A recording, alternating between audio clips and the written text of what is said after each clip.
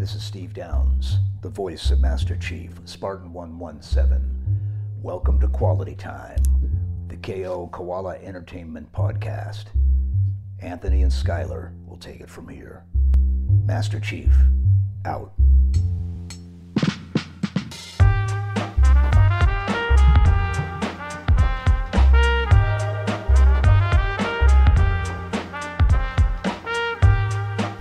Hello and welcome to Quality Time, the KO Koala Entertainment Podcast. I almost forgot the name of our podcast. I'm Skylar Sokol. I am Anthony Nicolosi. And today we have a very, very special guest. You want to give us the rundown, Anthony? Super special, Dr. Jessie Thomas. Brilliant Xbox UR Chiefess herself. I originally found out about Dr. T. Does anybody ever call you Dr. T? No. Dr. J. Dr. J. Dr. J. Dr. J, yes. Yeah. I first found out about Jessie because Jessie is the creator of the Halo Insider program, and when the 343 launched the Insider program, I was actually part of the first waves. I was in there, and they had some blogs, some development blogs, if for the community to take in, that were describing the Insider program and all of the great findings that were coming out of it. So that's where I initially found out about Jessie, and then from then on, she was a superhero. I was like, oh my gosh, we'll talk about it. We'll get into the whole discussion. And then you found out about her again when she called us out on Twitter, right? That's the second time you met her. Jessie did not call us out. Hey, Jessie, I asked for feedback as a good user researcher that I am. I'm guessing I provided, because that's how I roll. Not only did you provide, which I actually at the time took to be awesome. Yeah, that was great. Apparently it's a thing in the game industry based off of Twitter, but what's it called? The imposter syndrome that's involved with we're doing a gaming podcast, but we've never worked in the gaming industry and we're just trying to make it. So when you actually, responded back, I was like, damn, that's so cool of her. I was like, that's so nice of her. I was scared. I was terrified. Yeah, you were the first real game industry person to ever talk to us. So yeah. Oh, wow. I'm sure those going to be, you've already interviewed some really cool people. Yeah, Not that I'm cool. I'm totally unbiased there, right? Anyway, before you get too far into it, do you want to introduce yourself a bit? Tell us about what you're doing, who you are, whatever else you want to say for now. Yeah. So I am Jessie Thomas. I have my PhD in neuroscience, kind of perceptual neuroscience in particular. I have been at Team Xbox for about 6.5 years now, and which is funny because it both feels like I've been here forever, and also that I'm still this tiny child who's learning how to have a job. So it's both at the same time. But yeah, I love gaming. I come from all different kinds of gaming, so I'm really into tabletop. I do a lot of D&D. I play a lot of D&D. But I've always enjoyed just play and discovering and connecting with others through kind of the joy of play. So there's a lot that kind of drew me into wanting to work at Xbox. Some of it was just kind of serendipitous. But yeah, I've been here for a while. I've worked on numerous titles. I worked on Killer Instinct. I worked on Microsoft Solitaire Collection for a while, which is a totally fascinating, different area to work in. I then kind of transitioned into working with 343 Industries, it's just an amazing studio, filled with really fascinating people, really passionate people too, who really care very deeply. And then just recently, within the last year, kind of mid-pandemic, I switched teams into the Xbox Design System team. So I'm now kind of on the platform side, which is a whole new set of challenges. So are you responsible for this great new dark theme? My team is. Oh, yes! Let's go! So yes, I work with awesome designers that are part of those things when you're seeing the colorblind filters or dark theme or a ton of new settings and accessibility features and all of these things that kind of connect our whole ecosystem. So it's not just the console. Now it's Xbox isn't just a box anymore. Right. It's this whole ecosystem of mobile apps and PC apps, and yes, still the console. Obviously, we still have a lot of love for our consoles, but Xbox is so much more. Like, gaming is everywhere now. Yeah, and it's we talked a little bit actually with Randy on the podcast about cloud gaming. I mean, the future. Yeah, Satya, I think, in the Ignite conference was just like talking, alluding to the metaverse and all that stuff. I mean, Xbox going beyond the Xbox already is a thing, but yeah, you're right. I mean, it's really gonna go beyond Xbox. Oh yeah. Right on. So before we get too much, I have questions like about almost everything you said there. You mentioned the serendipitous entrance into Xbox. Can you explain that a little bit? Because your education, your PhD, and on LinkedIn you have your PhD studies. You were just talking to us about it. You investigated the functional properties of the human primary auditory cortex using fMRI. You developed new methods that provide functional maps of human auditory cortex. You also, in your profile, it's pretty obvious like that you love music. We talk about singing with your head. So how did was your tie into music by chance anything like involved with you being interested in neuroscience and like, yes? Okay. Oh yeah. Oh geez. So I am a science enthusiast. Let's just call it that, because I've bounced around so much that I've kind of done all over the place. So when I was at University of Michigan, which is where I went for my undergrad, I entered a lab that studied circadian rhythms, which is kind of like, when you fall asleep and you wake up, your sleep and wake cycles, your hormones that are tied to that. There are genetics that are associated with that. I studied these tiny little animals called dagoos, which, if you don't know what a dagu is, think like a chinchilla, but like shrunk down. I love They're chinchillas. Adorable. Sounds like Skylar would love this thing. Mm-hmm. They're super, super cute. Most rodents are nocturnal, but dagoos are diurnal, which means they're awake during the day, which is rare. So they're fascinating to study. Then for a little while, I went to University of Illinois in Champaign-Urbana, where I worked as a lab manager and was studying kind of like the concept of shift work. So it was more kind of circadian stuff and hormones, but I got to like help build a lab, which was fascinating as well because it was in a veterinary medicine building. So I'd be like walking down, going to work, and there's a rhino outside, or and there's a cow, or there's like a pig walking down the hallway, and you're like, cool. Amazing. This is all day at work. Really? Yeah, it was super wild. Note to self, we need a lab of our own, Skylar, when we get some real estate, because we need pigs. We need pigs in the hallways, man. Pigs will bring you joy. That's all I have very, to say. very smart. They're very smart and cute and adorable. But then I applied to grad school. And I got into University of Washington, and for my first couple of years, I studied bats. And I love bats. I have a thing at work where I say #BatFacts because I love bats. I decorate my house with them. They're amazing. I'll talk about bats forever. But I got into kind of auditory neuroscience. Yes, because I am a musician. I play oboe. I almost went to school. Double reed. Double reed, man. Yeah. No joke. Get it. It's true. Loved it. So I've always liked music, but yeah, that led into bat stuff. And then from there, why? Because they're so auditorially, minded. I don't know if that's they have super weird brains that are like all about hearing things. So like the whole back of their brain is just for sound. It's totally different than ours. So it's fascinating to study. That's really cool. Yeah. And then I want to say something like, I had a moment where I wanted to do more human application. But real talk, I got pregnant. And it turns out when you're growing a human, it's not great to be surrounded by bats. Because they're cute, but they're not necessarily like the cleanest animal. As we have learned have you been sad by the stigma bats have gained through the COVID pandemic? I mean, like so sad because bats are amazing, guys. They're amazing. Yeah, I could talk about bats for way too long. So you don't. I don't. That's a Okay. dangerous door to open. But we will just say we do not support the shaming of the bat name Right. via the Don't COVID bat shame. pandemic. No, we Yes, don't. Yes. Don't bat shame.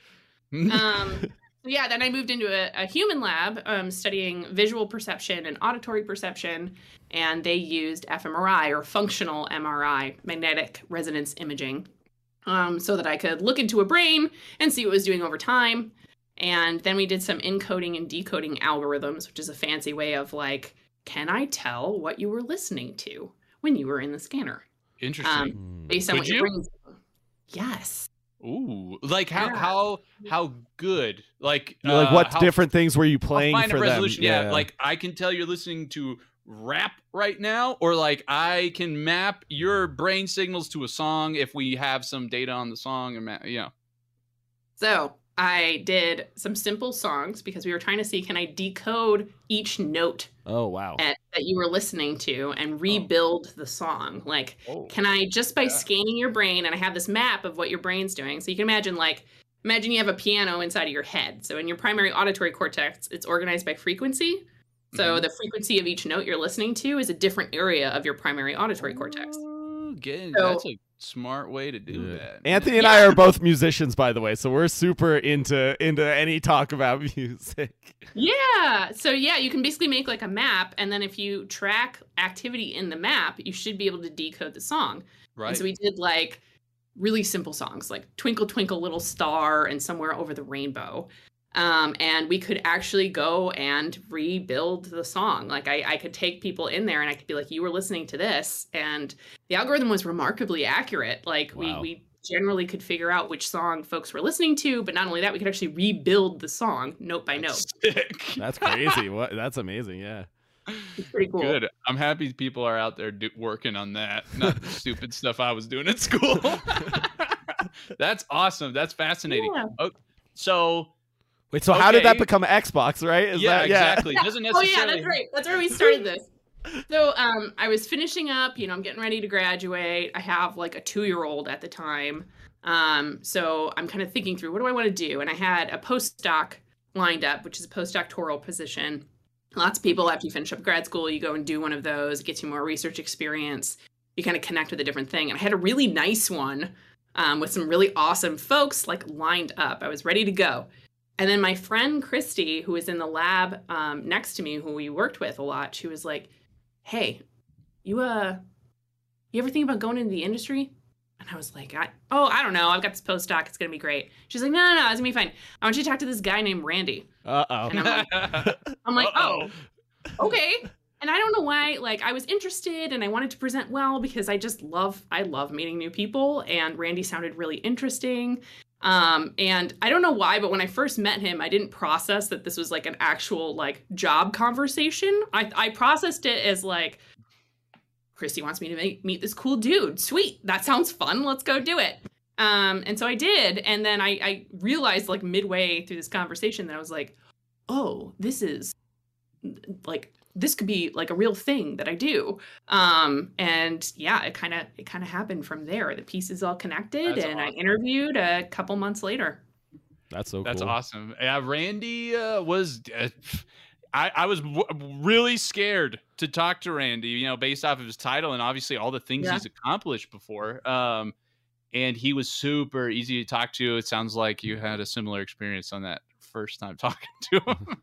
I definitely do. Yeah, it was such an interesting moment meeting him. I come originally from the Midwest. I am on the taller side. So I'm 5'8", and in heels I can easily hit 6 foot.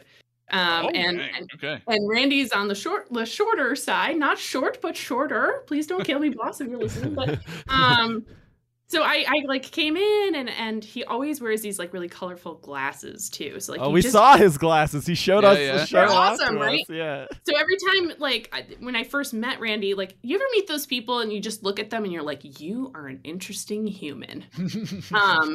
And you haven't, like, totally processed why, but I get that a lot. I'll see people and I'm just like, I need to know everything about you. But he was one of those people. And yeah, we kind of kicked it off from there. That's awesome. Okay. Well, okay. So you coming right out of school.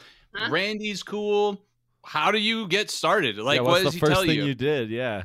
Because It was- from what Randy was explaining, the user Yeah. research team is the user research team, and Mhm. you're not necessarily immediately deployed to a studio per se. I mean, like it sounds like there's a little more finesse there around like studios have requests for resources. Like what happens when you come out of school? So yeah, I was straight out of school. So let's set the tone here. I've never had a real job. And so that is critical because even just learning like how to use Outlook for work was like a learning curve for me.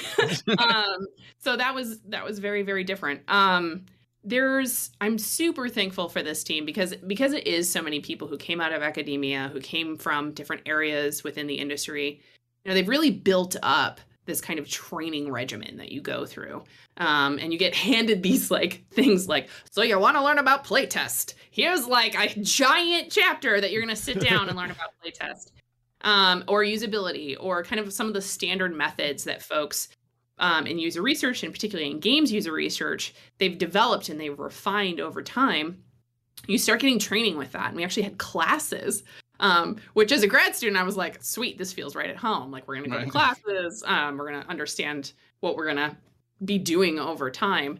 And then you kind of go through your beginning steps. And usually like your goal, your number one thing that most folks do in their first year is you got to do what we call a benchmark playtest.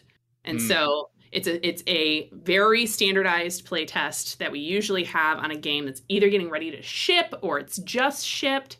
And you kind of go through and we're collecting all this data for our massive database where we can compare, you know, folks' ratings for different aspects of the game. And that was one of the first ones that I did. It was actually a Forza game, which was great. Which, by the way, Forza today's Horizon launch 5. day. Launch day for Forza Horizon. We have a few people in our community are huge Forza people, and they're extremely happy about 5. So. I've never ever played a Forza game, and then I watched a YouTuber I like play Eliminator for a while, and I was like, this looks kind of fun. I could maybe get into this. Totally. Yeah, I got to do a shout out for JJ and Deanne and Yasa and Taylor and like all that really hardworking UR team that works on that. Because Forza, it's incredible. Incredible game. Yeah. No, I mean Horizon in particular. Those open just the scale of testing that you have to do to make sure you nail something like a Forza Horizon, right? Like nail it as good as they nail it. Anyway, there are some things where I was like, maybe if I could build up this list, and one day I met a genie and he said, and I could ask, let me go to any game studio, 3 game studios, let's say, and I get to ask them anything I want and learn about something. If I went to Forza, well, in this case, Playground, right? Playground does Horizon. For Horizon, If I went to that, I would be like, okay, how do you guys? There's got to be some algorithm towards, I don't know, automating whether geometry is going to cause problems when people are driving around the world. I don't know. There's got to be something. There's just the scale is too huge to do manually, right? It's a good team, a team that does their research and they invest the right way. Yeah. Let's be honest, though. If you had a genie, you would just ask 3 questions about Halo Infinite. Come on. Well, first question, I would ask for infinite questions. Okay. Not Halo Infinite genie, questions, just infinite questions. He got trapped. Yes. And then I could ask the Halo and the Forza and the Minecraft. Yeah. Okay. Right on. So I actually am curious, how long did they give you to learn? Because we have this thing at our job where it's like people to come in and they're just like thrown into production. It's just like, get in there and learn while, in the middle of the fire, firefighting during the fire. Sounds like you had a bunch of resources to learn and play test within the first year, you said. Like, I don't know how. It's a mix. So like you get support and you get going, but like, you're working at Microsoft, you're working at Xbox. So like, there is expectations too, but you're supported, and I think that's the big part of it is and it still happens. There's tons of stuff I'm still learning or relearning, and because I've moved on to a different area or I focus on a different technique for a long time, and you'll go really in depth on that technique, and then I got to relearn it because either we use a new tool or we learned more insights. And so I kind of feel like I'm always still learning, and I constantly have to go back. Like if I were to run a playtest today, I'd probably have to go back and like relearn certain aspects of it and relearn various parts because, our tools have changed or our insights and our KPIs have changed. What we want to target has changed. So always learning, which I know is like the cheap answer, but it's super true. Okay. No, that's when you say technique, what does that entail? Learning a technique. Is that sort of the holistic process involved with evaluating something, or? I think especially in any tech field, right? It changes so fast and so rapidly that your approach that you would have done before, like not only is it just like, oh, I was using this tool, now I have to use this tool, but oftentimes the new functionality or new focus in different areas causes you to, rethink your approach, rethink what you want to do. Other things that'll come up that we didn't pay attention to before.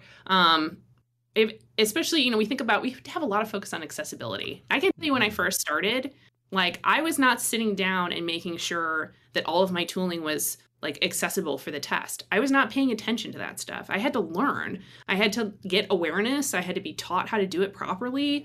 I had to make sure that I had tools that supported that. And all of that's come online kind of more recently, where now I can't imagine not thinking about my work and thinking about accessibility, right? Like they're so intertwined. And so I look back on like the work I've done my first couple of years, and I was like, oh, geez, I totally would have done this differently, or I would have paid more attention to this. So it's kind of, you're always updating and paying attention to your approach. Okay. Huh. So did this first playtest stuff, this first education, did that lead you onto Killer Instinct, or did you do other stuff first? Because I feel like the timing seems to match up if you were been there for 6 years for it to be Killer Instinct pretty early, right? Killer Instinct was pretty early, so that was my first title that I was assigned to. And it's usually kind of how it goes, right? Like you get a couple of play tests, you do a usability here and there, you get a feel for it. And then really, especially in XR, we care about matching you up with a studio that like fits you well, an approach that fits you well, kind of mixing it together, right? And Killer Instinct was coming up on season 3. It was the right time. It was a good time for me to join in. And so it was already season 3 when you joined. It was. Okay, it was. okay. They were just wrapping up season 2, I think. They had like a couple of DLC characters that I think came at the end. And then we were going into season 3. Okay. And wait, and how many seasons were there? Was 5 the last one or something? Really? I think just 3. 3? Was it 3? I can't remember. Yeah. But 3, we kept adding like more characters. That's what it was. Okay, yeah. Yeah. So it just lasted a long time. And so what was your position on Killer Instinct? Like what was your job? Yeah, I was their user researcher. So I was the one that was kind of guiding a lot of it. We've teamed up with Iron Galaxy. So there was like a team that's on the Xbox side, and then there's a team that's on the Iron Galaxy side. And I would kind of, run the playtests, run the usability, go and see what's working, what needs tweaking. And because it was season 3, like some of their stuff they had figured out, right? Sure. Like they know what kind of game they are. They got that locked in. They generally knew what kind of characters they were going to do. But my role and the questions that I would ask would go all over the place. Like sometimes it's doing some new mechanics. Sometimes it's, hey, we've got this new character. What do folks feel about that?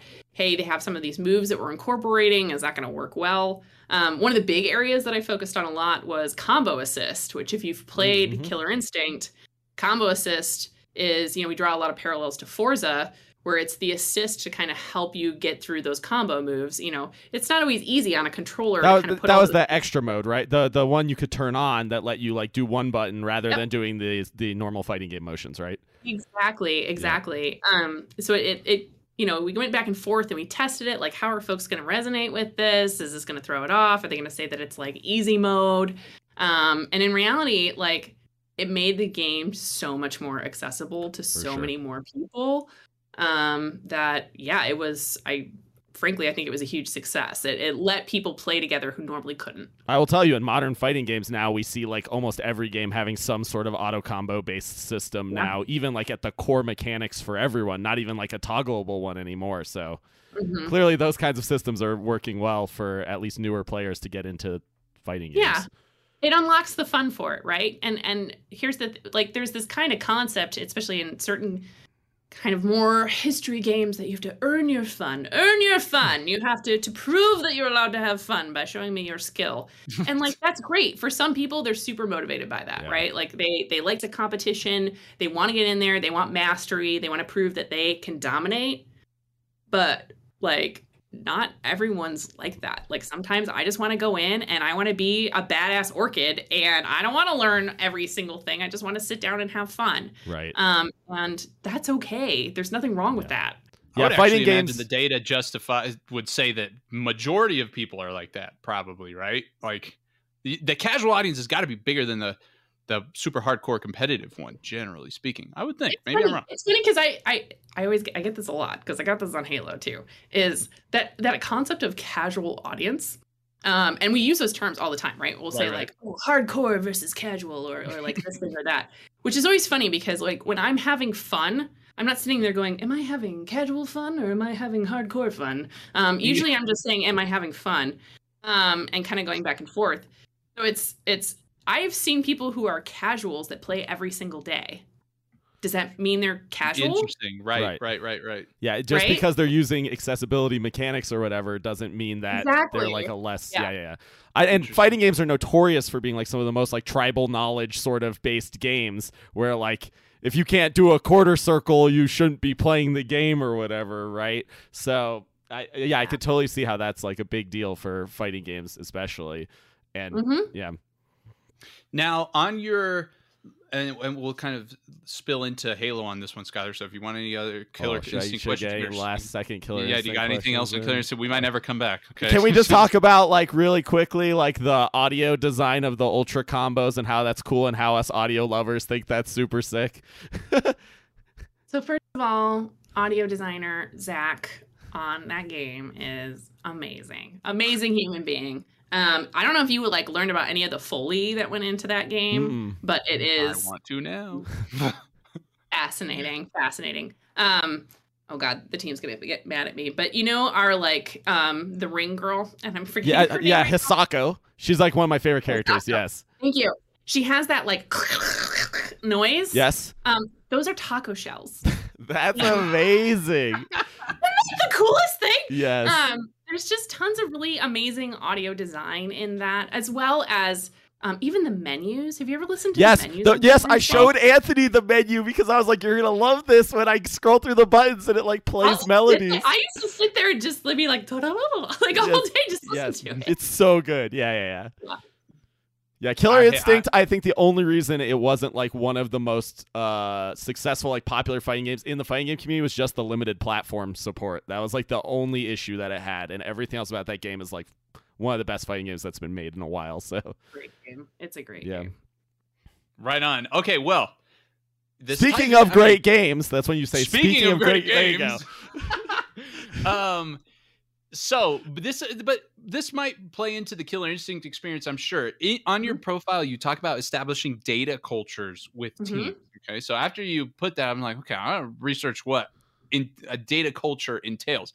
What would you say when you are saying, I'm going to go establish a data culture with the team? What concretely are you trying to achieve there? Yeah, so over time, the concept of data has it's become this really weird thing, right? Where we as humans, we like numbers, right? We like having numbers and values assigned to things. But understanding what those numbers do, what they're telling us, what they're related to, how valuable they are, like that's stuff that takes time to truly understand. You know, in grad school, and when you talk about statistics, we have this concept of effect size. And effect size basically means like, oh, I found this like significant thing. Well, that's cool, but like how powerful is that? What does it actually mean?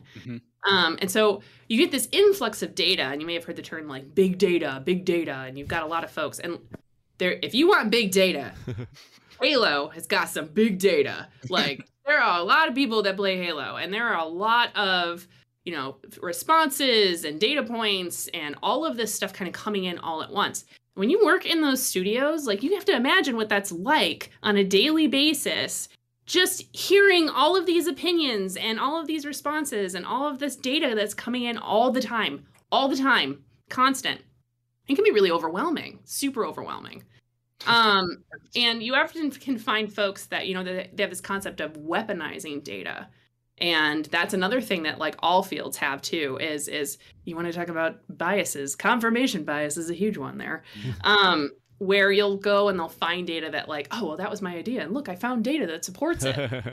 And that's not really how it's supposed to go. It's really supposed to go, oh, there's this data, and I think this is coming out of it. But a data culture and having healthy dialogue or healthy approach to data is that understanding what is noise and what is insight takes time.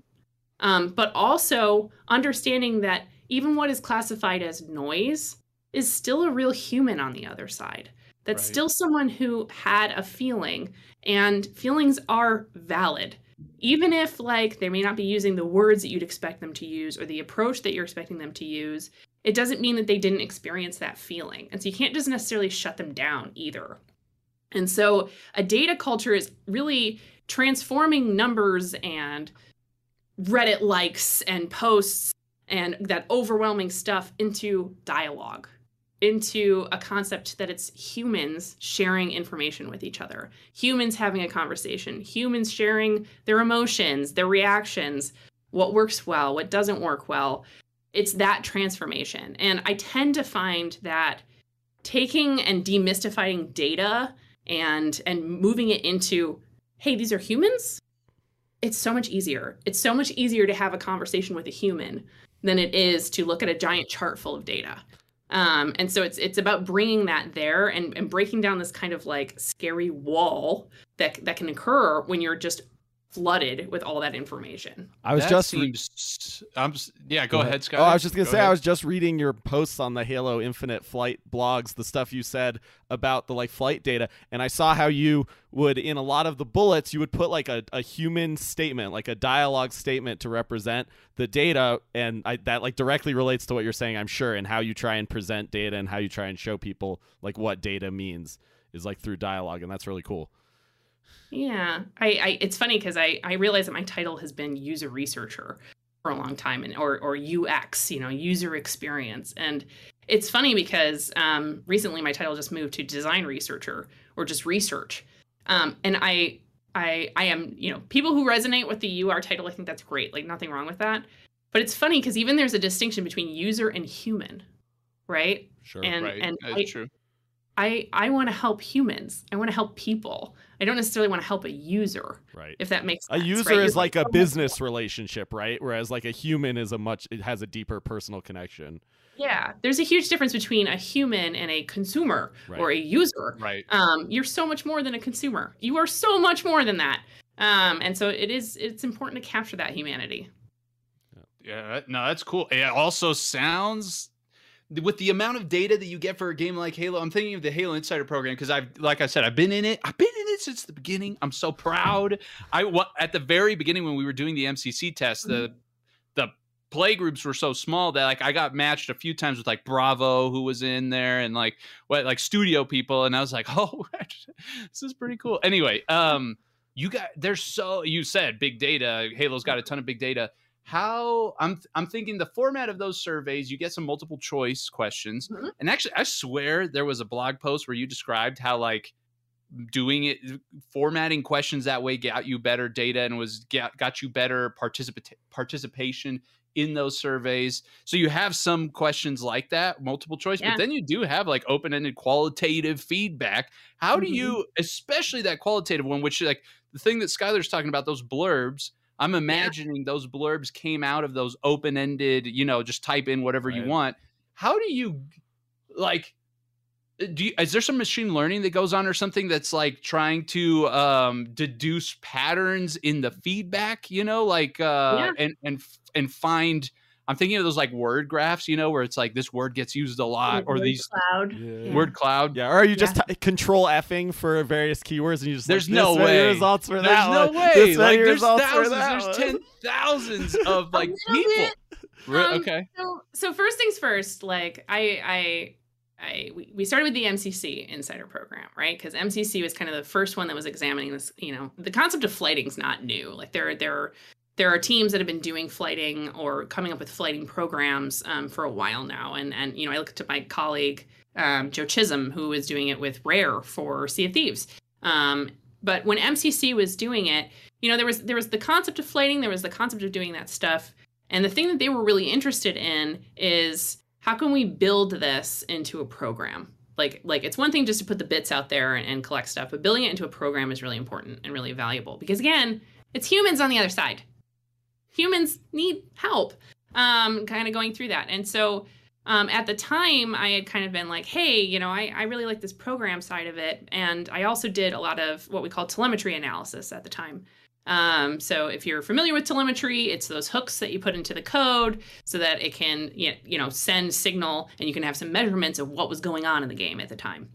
So because I was doing some telemetry stuff and because I was like caring about this program stuff, you know, I worked with a team, just to be super clear, like while I brought a lot of the MCC stuff into the Halo Insider program, like I by no means am the one who totally made the Halo Insider program. Like it takes an entire team because it's such a massive effort. I'm sure. Yeah.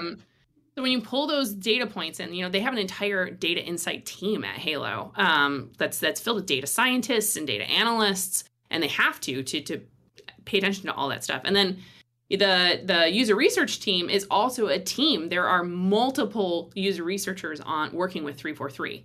And you have to because it's such a huge space. But as you kind of go through and you do those surveys, yes, there are techniques that folks can do to kind of read through and pull out keywords. I will tell you, because I am that kind of person, I legitimately read every single line. Wow. I don't encourage everyone to do that, but I am one of those people that I'm just a curious person. And I do read fast, which thankfully that has served me well. But you build up patterns and ways of analyzing this data. Now there are like really fancy tools now that help support this and makes it a lot easier. But especially when we were first getting started in like MCC Insider, yeah, sometimes it was me like Control F and read through those things and code those lines along with some of the survey data. That's amazing. Wow. Yeah. That is not. Yeah, because I need hobbies, clearly. Yeah. I mean, it is really interesting to read like individual responses to things. Even the surveys we did for our place testing with like, 20 people, it was so interesting to read every response. And it's hard to not want to like see what every single person said, because there's always slight differences, even if they like share keywords, right? Totally. People also rate very differently. Right? So you'll find folks that they live at the extremes, right? Like, I loved it. This is the best thing ever. I hated it. I hate everything. I hate life. That's Anthony for sure. The extremes. Or you get a lot of people who are like, meh, it's pretty good. Or meh, it's okay. And so you'll find folks that have the same themes. Like if you read through the open responses, you'll get the same themes coming out, but the ratings would be totally different. So you kind of have to like figure out the pattern of how do those things interconnect and what am I really seeing in this data? What is the pattern that I can pull out? I mean, man, wow. I mean, from my perspective, because we are actually conveniently, I'm in the middle of doing this like systems test at work. We have this product, we're evaluating its performance in various circumstances. We're collecting this data, and me and my manager, neither one of us have any data analysis experience. Every time we collect data, we're like, oh shit, we should collect a variance of this data like this, and then that will really tell us, meaning it feels like you can always have more data, and like that it's what you're inferring from that data could always be better, how do you stop, like is it just a resource reality where it's like, what I'm sure executing something like a flight for Halo is a serious business investment. Like there's a lot of money that goes into the engine, the resource, all that's the resources necessary to execute something like that. It's just like, you know what? We can't just do these infinitely. So we're going to go with what we got. Like, how do you stop yourself? Totally. You have to make smart choices. And a lot of that comes with, you know, I'm sure I'm supposed to say something really smart, like, oh yes, I did a power analysis, but blah, blah, blah. I'm going to be real. Like, you start to develop what I just call research gut. And you check that gut, and you have to check it constantly. So like you can't rely on it all the time, but there is value into, hey, I've got enough. And you start to figure that out over a while. You test something, or you'll do a survey, and you start to realize where that number is. And after you go past that number, you're realizing, again, we go back to that concept of effect size, that the effect size isn't changing anymore. Like I'm still, that's the insight, that's the insight, that's the insight. It's still the same. Now you have to make sure, did I get the right audience? Because if you didn't, then like, yeah, you're going to get the same wrong answer over and over again. So make sure you check that. But you know, this is a business too. Like those designers need that information. So I can't sit and wallow too long in that data. Like I got to go through, I got to understand what's important. What do I think is noise? What do I think is like valuable to where they're at in production right now, to what they are currently building? What's the thing that's going to help now? And then what's the thing that I'm going to look at later? Like, hey, this is what you need right now. I'm getting some signal on some other stuff, but like, let's just focus on this. Because again, designers are humans. I know sometimes we like to forget that and think that, you know, developers are just code monkey robots that build happy experiences for us, but these are real humans. And in the same way that, like, I don't want to overwhelm them with, oh yes, here is a 900-page report on every single thing I possibly could find. No one's got time for that. Like, plus no one, do you know how scary it is? I mean, of course you guys do, because you're developers, but like how scary it is to put something up there and then have people be like, sit down and let me lecture you for 2 hours on every single thing I found wrong with it. That's awful. Like, that's not good for anybody. So you got to find the thing that's going to make the most impact, that's going to help the most people, and that's going to like support the development of the game in the best way. So yeah, you got to make smart choices. Yeah. Okay. Yeah, it relates to something Randy talked about, actually, the Consolidated Gaming Insights tool, I think is what he called it. It's like something where like research you guys perform for studios, like in something intentional like this in the flight, or maybe it's, I don't know, something else where you guys initiate a research for something you think might be valuable, and then you find stuff and you consolidate it somehow for the rest of the organization to consume. I was telling him, you know, I feel like based off of the research PDFs I've read over the last year, that's not really as I don't know many other engineers who like read research PDFs. It's just not necessarily like formatted in a way where you can easily like you can really infer the right thing even out of the data without being like trained and thinking that way. How do you guys like the amount of work that it must take to synthesize the data for people who are not trained to think about it must be significant. Is it? It's a mix. So you've got folks that are, I mean, especially 343 is a super well-established studio, right? Like they know what's up. They know how to look at a chart and how to like decipher it, and they know what they're doing. Like they are used to this approach and going through it. But it's never an assumption that a researcher can make. And this is actually a huge beef I had with academia in general, is like, we were always wondering why why don't we have enough funding for research? Because we make it real boring. Like, I'm going to be honest, we don't really make it fun. And it can be tough, which sucks because research is fascinating. There's stuff that's in there that's super, super cool.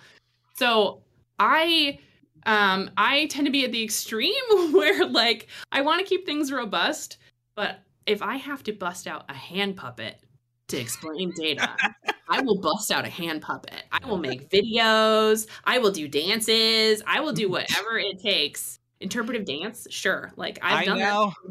I now understand why MCC got fixed. Like I see why 343 was so successful in, because I mean, like really when when 343 when it was Sketch and Bonnie came on, they had like this live stream.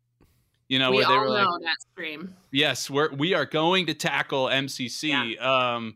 When it was followed by that program, I myself was just thinking like, oh yeah, I actually personally never had that many technical issues, thankfully, with MCC. But when they were doing it, I was like, oh shit, you know, yeah, this is legit. We're gonna fix this. And It's a super talented team. So I want to be like, the developers on that team, the challenge that team has to face of, hey, NBD, but like, could you take a game that was developed like a while ago and now make it applicable on all platforms, and it has to feel good, and it has to feel like it's modern, but not too modern because it's still got to feel retro, but could you make it look nice but not too nice because that takes me out of the experience? Like, a lot of that credit has to go to them, like most of it, because it's not just the fact that they were open to feedback, but they embraced it entirely. Like they thrived on it, and they really just put their heads together and made just a credible approach to fixing that game,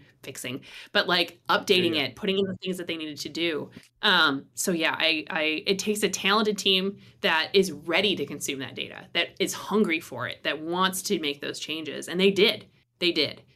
Yeah, the results kind of read. I was curious. I think you answered this. I was curious as if you felt that 343 sort of had a data culture already kind of chugging before the Insider program started, or if that was sort of the start of it. But based off of what you're saying, it sounds like the Insider program, like you said, is put some structure around what they had, but they were very much already of the mindset of I don't know, taking actions off of insights from data and all that.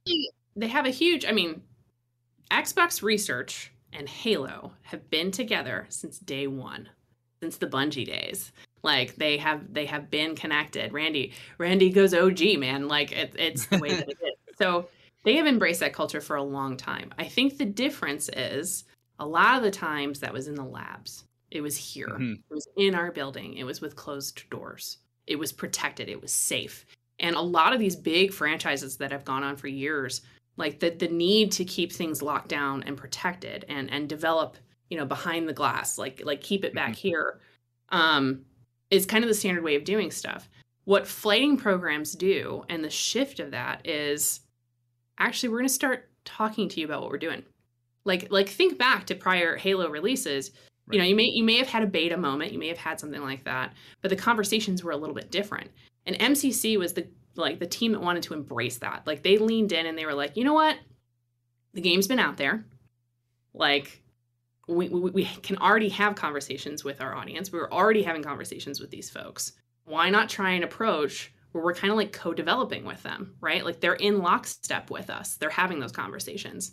And that's where it started. But that's scary. That is super, super scary to put yourself out there like that, to say like, hey, we're going to open this door and we're going to let you see what's going on. And that team went all in. They went all in. They were like, we're going to show you the development blogs. We're going to update our progress. We're going to tell you what's working. We're going to tell you what's not working. Do you know how scary that is to come in and be brave enough to say, hey, this isn't working?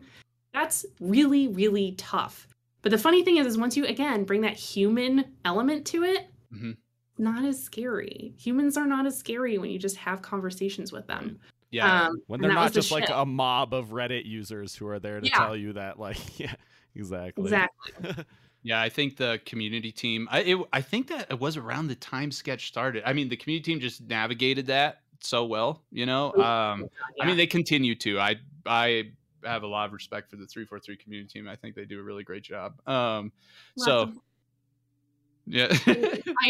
I sat with the community team. I have so much love for Sketch and for Uni. John Unishek was like my Halo brother. So I were like connected at the hip for a lot of that work going through, and just an incredible passion that they bring every single day to what they do. They're always listening. They're always paying attention. They're always like really trying to craft the best experience. And it's, you know, I learned so much from them. I would just watch and understand, like, how did they communicate? How did they pull those things together? And it did. It helped me be a better researcher. Right on. Yeah. No, that's okay. So did you, I I'm imagining that if you're in the insider program, so you guys run the flight, you get some insights from it, you get your not 900-page report over to the design team. Right.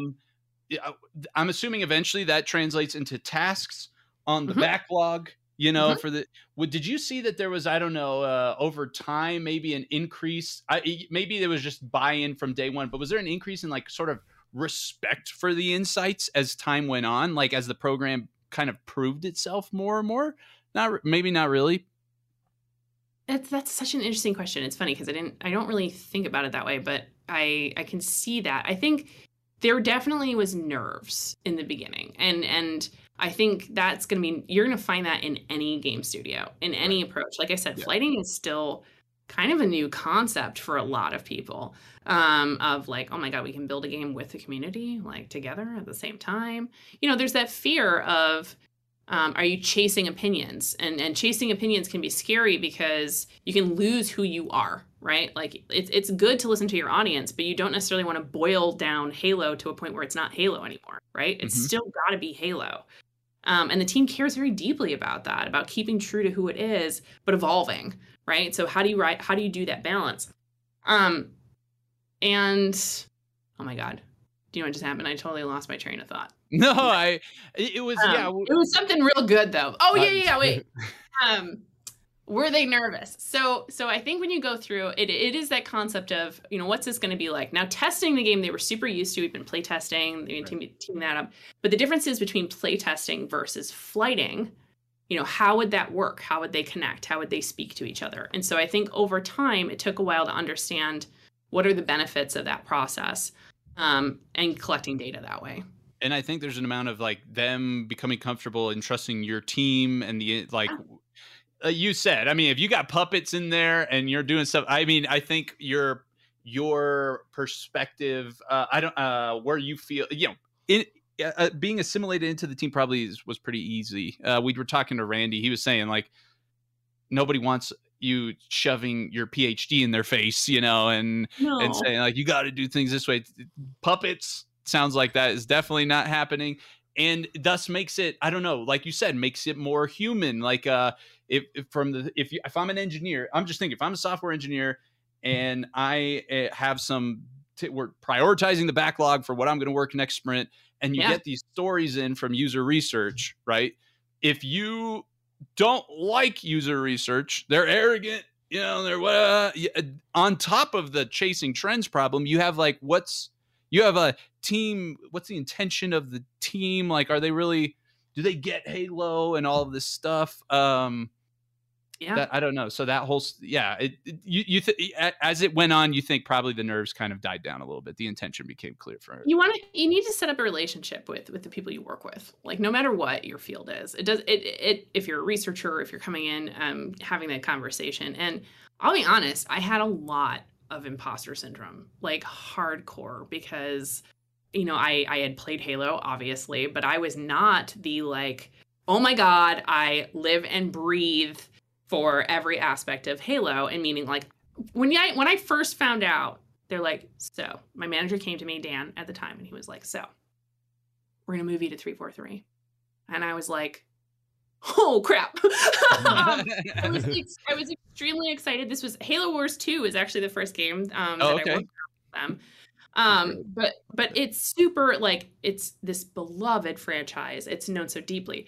And then you come in and you're like, oh, it's not just, by the way, this first person shooter game, it's a collection. And by the way, we have a strategy game, and it's a whole franchise, and there's books, and there's lore, and there's like, imagine basically walking in and being like, so you're gonna be the researcher for Star Wars, ready, go. What? It can be super overwhelming. So you got to take the time to really like invest in the franchise. You have to sit down. Like I started getting all the books and going through that, which is funny because Joseph Staten worked like down the hall, so I'm like walking around with the book he wrote, and I'm just feeling how that went. But they were super welcoming and really supportive through that process. But I had imposter syndrome, and I had some of those normal fears of, I gotta be honest, I'm a woman. And I was scared. I was scared of, hey, like, less so on the studio side, but more so like if the community finds out that I'm the researcher, like how's that gonna go? I don't know. And there were like real talk, there were some bumps in the beginning of, you know, I had a lot of people kind of calling me out. I had people, they would look up my gamer tag, which is, you know, I have multiple gamer tags for different reasons, but they'd look it up and they'd be like, oh, you know, is she qualified to be the Halo researcher? And that was scary. Yeah. It was scary at the time. But the other side of that too is any researcher or anyone who's passionate about what they're gonna spend the time, they're gonna connect with the people they need to connect with, and they're gonna get up to speed. And I had a ton of help. So I got there, I was well supported, the team was amazing, and then you just kind of fall into it. So it was easy to start making some of those relationships. Did I have bumps along the way? Absolutely. Like, I remember I walked in on like my second day, I was like, oh, I'm gonna look professional. I got this fancy dress on, I'm in full makeup, I got heels on, what? And I walk in and everyone's like, you know, they had just finished in playtest labs, they had just gone through, they all know each other, they're wearing t-shirts, and like, they're very comfortable with each other. It was much more of a family atmosphere than when I walked in all professional. And like day 2, I was like, give me some black t-shirts, let's go. Like, I'm gonna need that to be like comfortable for me. But yeah, I had to learn. Right on. Okay. So you, how do you, is there a notion of like, is there like data dogma that maybe happens in some of these studios? So like, for example, in Halo, where it's like, we have an insider program and people who participate in the insider program are more Halo fans than the Reddit people. Like, is there, how, you know what I mean? How do you, it's one thing if the insiders are telling you something. I'm sure it's another thing if the Reddit crowd is telling you something, if Twitter crowd is telling you something. And then there's the whole context of, or like, for example, like YouTube does the how synonymous to the team, for example, are like content creator audiences, right? So like if a lore channel posts something, you know, that 343 just some story update and the lore channel posts it and gets great, you know, reception, does the studio, how much does that translate to the studio coming away with, we're doing good by the lore community? You know what I mean? Yeah, and this applies to literally any studio. So it's not necessarily a 343 thing. It's all studios have this. Right. It is helpful to have a community team, a data science team, and a research team, as well as a marketing team that all are used to what those signals look like, right? So that kind of interdisciplinary approach helps you understand the strength of signal going in one way or another. And every game audience is different. There are certain games that like that Reddit audience like represents a huge portion of their people. Right. There's other games where like, yo, it's the same 5 people saying the same thing over and over again. So like that's going to be different too. Again, those professionals, you learn to understand what that lens is, right? Like you learn, let's take YouTubers, for example, right? Because they're doing 2 things. They're offering their feedback, they're offering their insights, but they're also trying to entertain and be interesting, of course, right? Like that's the thing they're trying to do. And there's nothing wrong with that. But I, as a researcher, need to pay attention to, okay, here's what they're saying. Here's the lens that they currently are applying, and I need to pay attention to that. So oftentimes what you do is you use multiple sources, you combine insights from lots of different fields, and together you can start to see that story. You can see the system and the pattern that's going across. But it takes a team. It takes a lot of people working together. Go ahead. I'm curious. So one thing relating to this like whole synthesizing feedback from different communities and what that looks like. One issue that I've seen like a lot of public discourse on, and I noticed in your Halo Infinite blogs you talked about, you don't have to talk about how it relates to Halo Infinite in any way, but it's something we've talked about on the podcast before that I think is a very controversial topic, is skill-based matchmaking.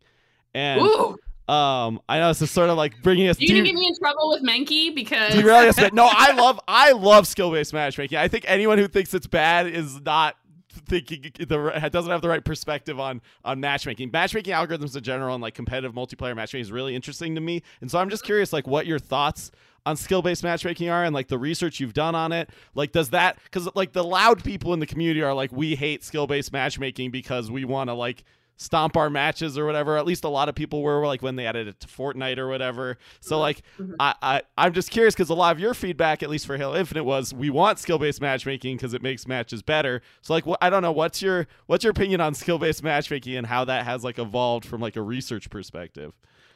Here's the thing with skill-based matchmaking. It's real fun when you win. Real not fun when you don't. And really that's what it comes down to. What's my job as a researcher? It's to help identify areas that are blocking fun and maximize fun for the most people as possible. Right. That's what we care about. So is it to ensure that a select group of people have a lot of fun pwning noobs? No, it's not. It's to make sure that the most people possible have an enjoyable moment. Now, is it super fun to go in and just like demolish people? Sure, super fun. Do you sometimes need to set boundaries around that to make sure that the people who are getting demolished are okay with it? Yeah, like that seems fair. And so for me, and we did do, Menke's like the matchmaking god. If you guys don't know who I'm talking about with Josh Menke. Yeah, Josh. Yeah. Probably the most knowledgeable person I've ever met for skill-based. I read his white paper on incredible. Yeah. True Skill 2 or something.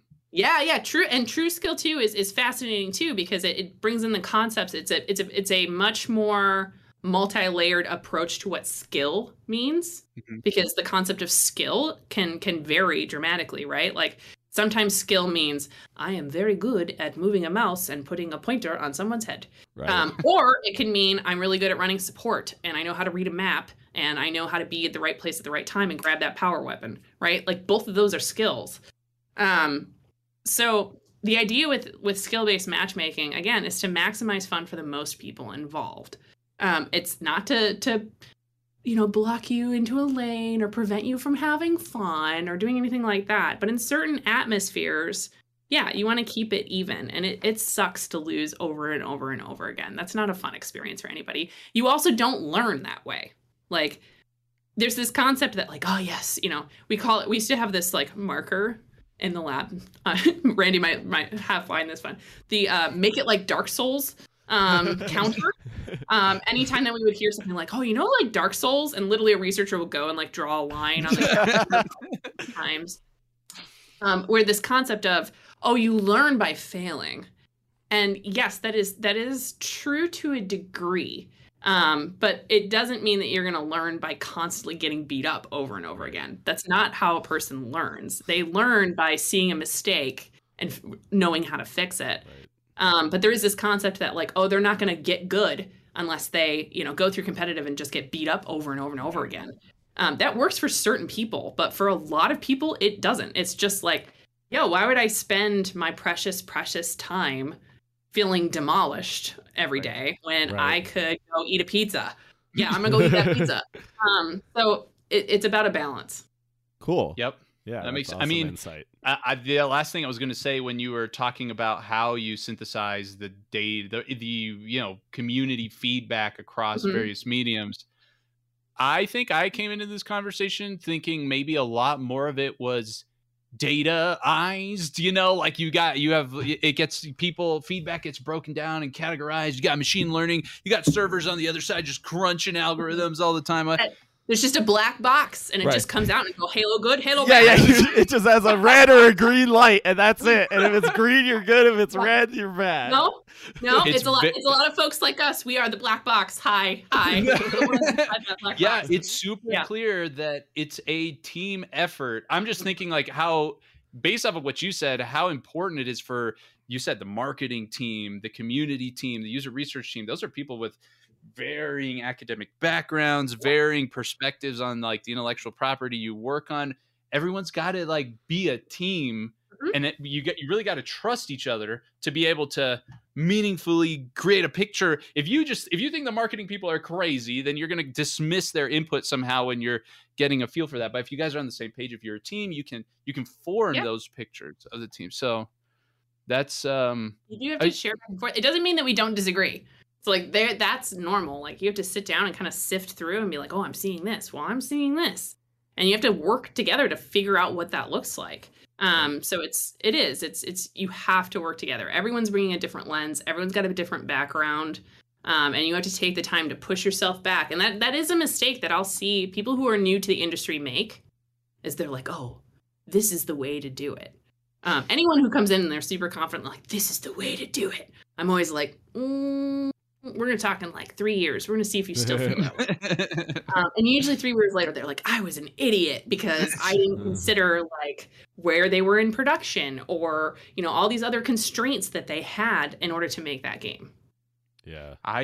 This is kind of a tangent-y a little bit. How frustrating is it as somebody with, you know, so many years in the industry and having that perspective working with the teams to like see some YouTube videos who just, you know, really oversimplify the work that the team must be doing when implementing this feature. Like, how did they get this wrong? Blah, blah. How, I imagine you might just be there just like want to scream sometimes, you know, like, you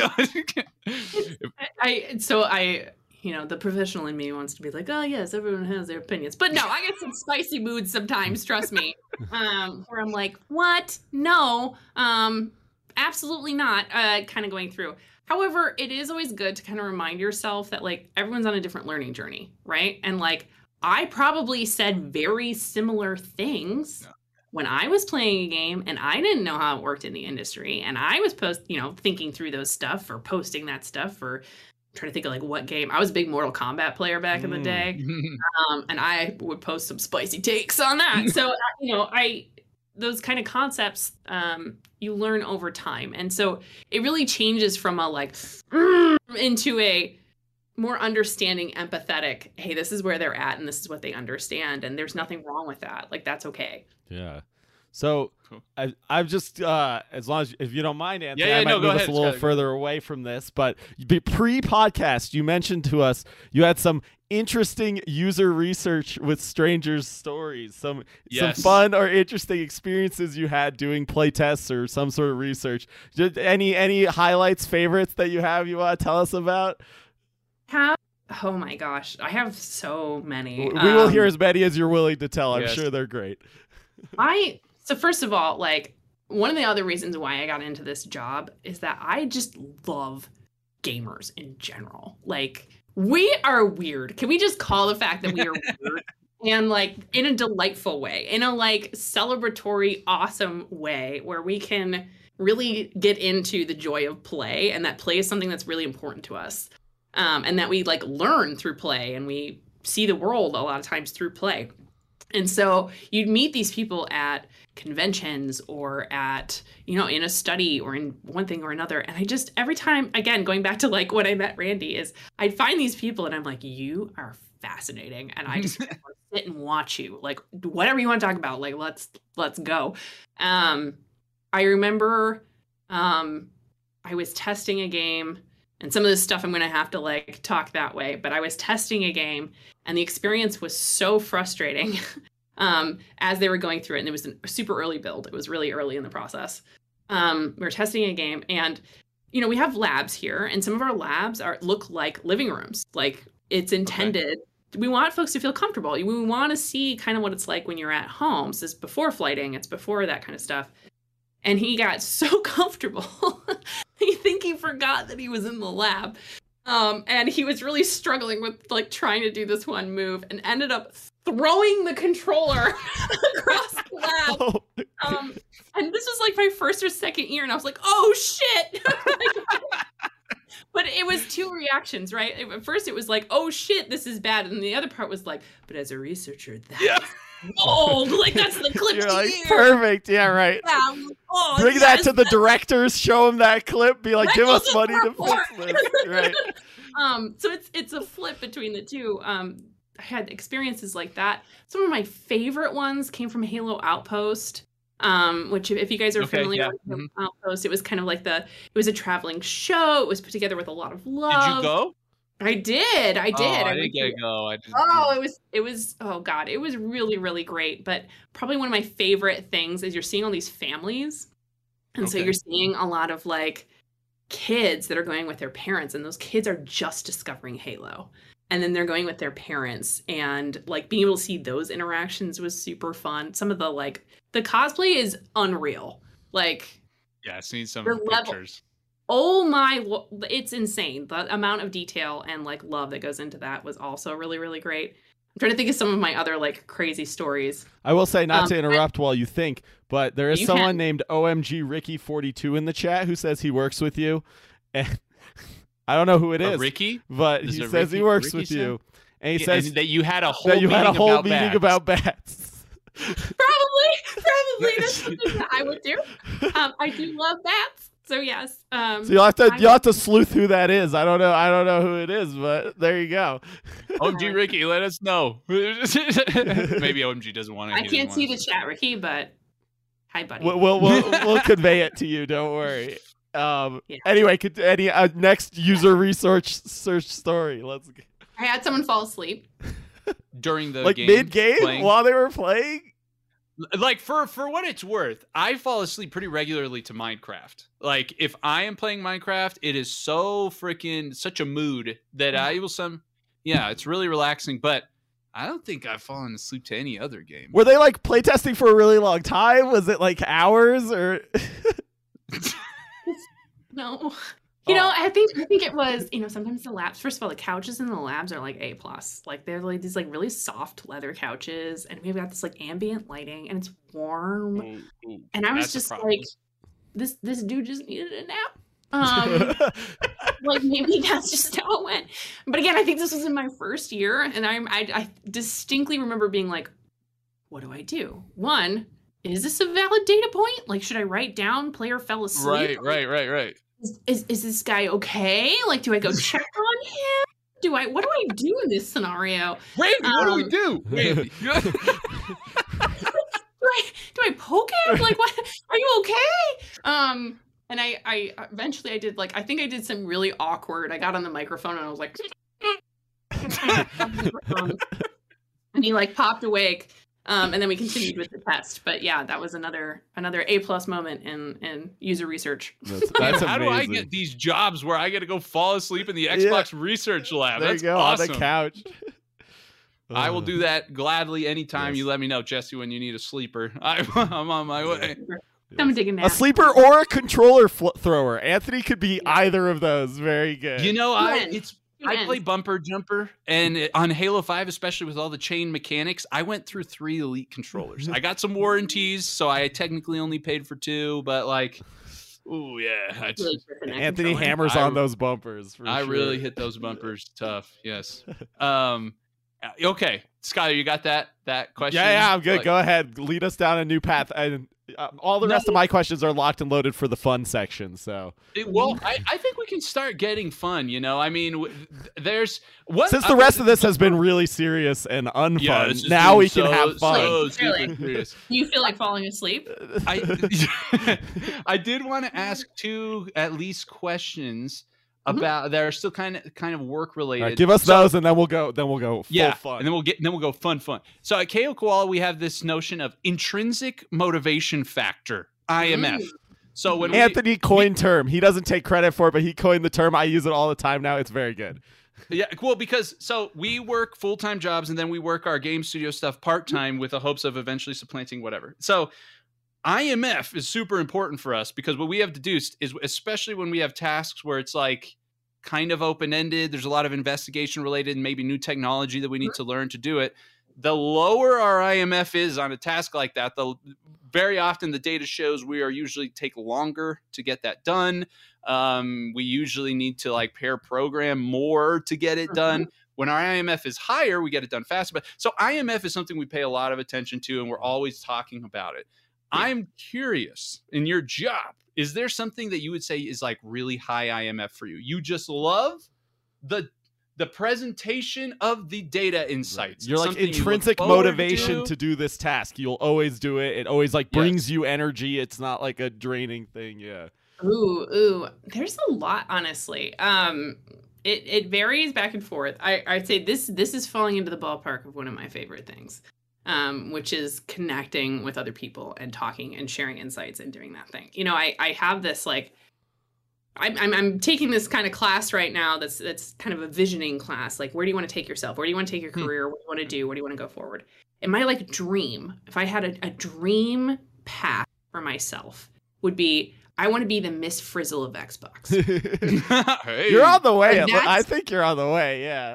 That's like, oh my God. Like, if I could create a creative learning space where people could come in and explore and figure out the things they need in order to like unlock a new aspect of the game or unlock a new UX thing or, you know, understand things like accessibility or globalization or a new culture or a new approach to something. If I could create an atmosphere where folks could come in and do that, I would do that every single day. Every single day. My favorite thing is to kind of host and protect an environment where people feel like they can do creative learning. And a lot of times in the industry, it's really hard to carve that space out. It's hard. You have deadlines, you have tasks, you have stuff you have to get done. And that's great, but we work on games and you need to have some fun. And I think creative learning and discovering a new thing, that's how you make cool new shit. Like you find a place where, hey, it's not by studying what's been done all the time. Sometimes it's studying like brand new things, brand new areas. And that kind of creative exploration, that's my jam. Like that what's gaming 2025? What's gaming 2036? What is it even going to be called gaming at that point? Like maybe it's something completely different. Maybe it's just life. I don't know. It's that kind of stuff of how can I create things that pull together from other places and help others learn and discover that. That's my like I will pick up the work for that every single time. What does that manifest as right now? Like, I'm thinking like 10 years in the future, I'm thinking like, oh, I just finally heard maybe the best use of the metaverse yet, you know, like God. I hope that term stops being used like a week from now. We'll work on a better name, Skylar, don't worry. You. But like, you know, how do you do that now? Is it, for example, I'm thinking you were talking, you kind of reminded me of the Academy in Halo Infinite. So there's like this space where people can like learn and just do stuff. I mean, there's not as much, maybe it's not like Forge, like where you're just like making stuff, but yeah, I don't know. Yeah. Does that manifest in your current job? Yeah, it does. So we just, on my new team, on the Xbox Design System team, we just had a workshop, and the workshop was kind of going through and presenting stuff that we had worked on, but I gave a talk on systems thinking. And not how it's tied to a game, not how it's tied to UX, just straight up, let's talk about systems thinking. I would love to hear that talk because I tried to do research and I couldn't find anything good. Look up the book, Intro to Systems Thinking by Donella Meadows. It's incredible. She's an incredible human being. I get to my notes for Anthony. Like, it's so good. It's so good. But there are a lot of systemic issues, or we sometimes call them system archetypes. And these are areas where systems can break down. There are moments where a system might not be functioning the way that it's supposed to. And going through and understanding those and what those are called, like tragedy of the commons is one of them. Policy resistance is another one. Helps you kind of talk and have conversations about the system together. It's about taking those mental models and being able to share them and have conversations about them. And that's obviously, you know, I work on a design system. So it's good to have those conversations, but also just Xbox is a ecosystem of products and it's all just systems, right? But building up that kind of systems thinking vocabulary and terminology can help us have new kinds of conversations, ones that we couldn't have necessarily without, you know, putting a name to it and being able to refer to it. No, yeah, sure. Absolutely. Yeah. Okay. Cool. Yeah. Got a new book to add to the list. I know. It's got a Slinky on the cover. I mean, who doesn't love that? Very nice. Okay. Not a puppet, but we'll take a Slinky. Not a puppet. Yes. Yeah. Okay. Now, conversely, what is your lowest IMF task? So something that gets put in front of you, you're like, damn it, like, Randy, I'm not doing this, you know? Like, if there was one You're gonna get me in trouble, man. He's gonna like watch this. No, really, what's gonna happen is next week he's gonna come and be like, "Can you do this thing like a bunch?" Because you let me know. I'll tell Randy. Don't ever make Jessie do this again. She hates it, Randy. Hate it. As you guys probably have gleaned, I'm a bit of a talker. So I like to communicate by talking. I don't necessarily like writing, which is funny. So if I could storytell just by, and I do this, like maybe I'll record myself, or I'll make a PowerPoint presentation, or I'll find another way of communicating the concept that's not necessarily just writing. And there are some researchers on our team who are just incredible writers. Like they can put things together, and they'll write these reports that are they're gorgeous. They have tons of depth to them, perspective, and they're beautiful. Whereas I'm but could I just have a conversation with the guy? I can't. Like that's my approach is I'm not great at typing. I'm kind of dyslexic. And that can make writing really long so I have to sit down and write. I am like the queen of typos. Like when I tweet something, when I'm on Jessup Birdie and I tweet something, I have to like reread it like multiple times to be like, how many typos did I put in there? Did that even make sense? And check it, because it's a challenge. I love stories and I like crafting stories, but sitting down and like, if I have to write like a really white paper, like even hearing the word white paper makes me like, what about a video? No. Okay. Yeah. Cool. I can feel that a little bit. Yeah, Anthony, whenever he makes documentation for anything he makes for our studio, like anything he codes, he always records a video walkthrough. And I'm like, I want to read documentation. He's like, no, here's a video. Now, I'm like, all right. I do love documentation, though. So, like, that's the thing. And in fact, I'm kind of overseeing documentation for some of the design system stuff. It's good to write down your ideas. Mm-hmm. But, like, having big, long reports, that's where it's true. I try to avoid it. No, I mean, Scott, I hate like documenting. People are going to be like, it could make some judgments on this, but like, I hate documenting our code, like creating like actual documents of the design thing. It's like, here's some high level, notions of the architecture, the code, flows. Don't make me write this damn thing, like. That's how you pass on knowledge. Yeah, 100%. It's good. Yeah. And I also asked because Randy said that researchers liked going fast on his team, and they hated like synthesizing the data for the Consolidated Gaming Insights tool and typing up that report and all that stuff. So it sounds like that's I'm definitely one of those people he's referring to. To your point, man, if I was an engineer with an access to that data, I wouldn't like even do work. I would just read your guys' report insights. Like, Skylar, you hear this shit? The research team just captured this insights about the A button, man. People spam the shit out of that thing, Very cool. Okay, so we got that down. All right. Skylar, fun time. Yeah. So first fun question, organic question from your statements at the beginning of the podcast. Favorite D&D class and subclass? Oh, okay. I go between two. And they are like two very different. Are we 5e here? We're playing 5e, I'm assuming. 5e, okay, for sure. I go between two. I like me some rogues. Okay. I like the sneaky. And then I play bards. Mm-hmm. Because those two are just super entertaining for me.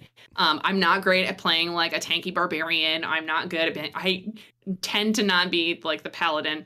Most of the times, the people that I'm actually in a campaign with some of my very close friends that we've been playing all sorts of stuff.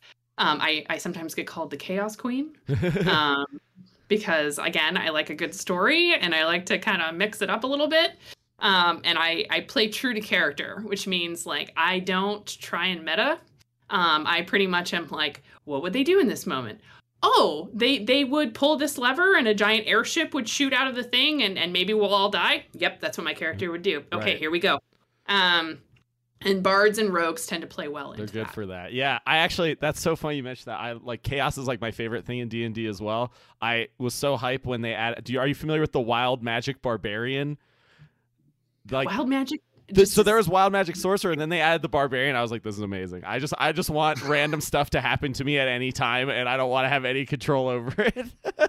Yeah, I love it. That's awesome. Okay, great. That's amazing. Anthony, you got one for us before I've got like a million always. So. Well, actually, I was going to have. So when we I think we alluded to it earlier in the podcast. When we first reached out to you, it was because we did these episodes, these quality time episodes, where we would read a list of cognitive biases. First, we would, just based off of the name, guess what they were.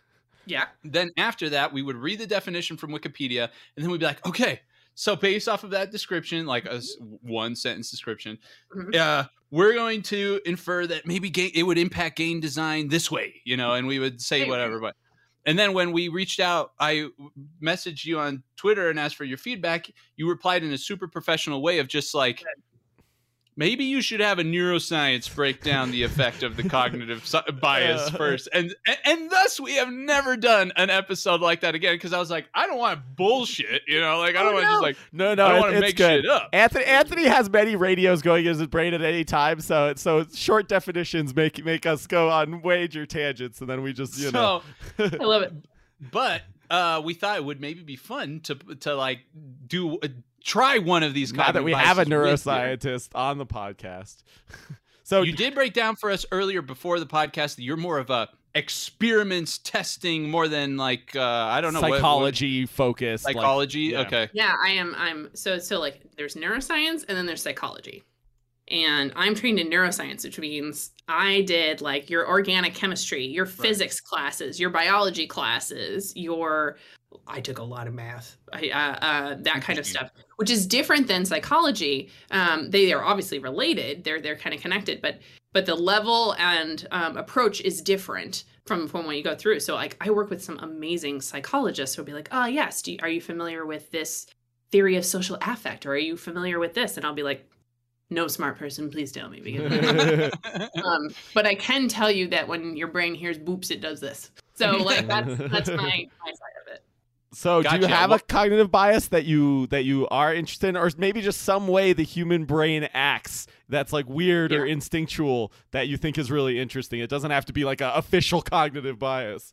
Yeah, I will go back to that one that we talked about before, which is confirmation bias, because I think that is one that we encounter every single day. Every single day we have confirmation bias, and we live in that world, right? Like, we constantly forget that our reality is being created inside of our heads. And that's important to remember, right? Like it is hard. We kind of look around and we're like, no, this is what happened. And it's like, I understand that that's what you perceived as having happened, but you don't actually know that happened. Right? Like, I don't mean to get all like Matrix-y. No. We love this shit. Anthony and I talk about this kind of stuff all the time in private. But this is super true. Like, if you think about, a good way to think about this is with like visual illusions or auditory illusions. And there's illusions where you're like, what? This is totally happening. And you're like, no, it's not at all. And there's a ton of those that folks can use and reference. But that idea of confirmation bias, of finding something and being like, yes, this confirms my idea that I was going through. No, you're actively looking for that, right? Like you're actively out there. Red car syndrome, right? You see a red car, suddenly you're seeing red cars all over the place. Oh my gosh, this is actually happening to me right now. It's this like type of new paint or something they're putting on cars that's like less glossy, and my wife's telling me, oh, they're doing it more often. I'm like, I swear this has got to be some bias that we're seeing it all the time now. It's probably tied to it, right? So like at some point, if we want to get, all right, you guys want to get neuroscience-y? We'll do neuroscience-y. Okay. At some point, you made an observation. And your higher functioning went through and was like, that is an interesting observation. Let's make note of that. And make note means that you had some neurons in your head that linked up and started sending signals to each other. And that started to get reinforced. And that can get reinforced in a couple of different ways. You have these little things called dendrites on your neurons that start linking up closer. It can send more signal going through, which is usually done chemically or through electrical signaling. And that gets strengthened. And when that gets strengthened, what that means is the next time you see that, you now have this pathway that's ready to fire. It's just there waiting for that paint to show up.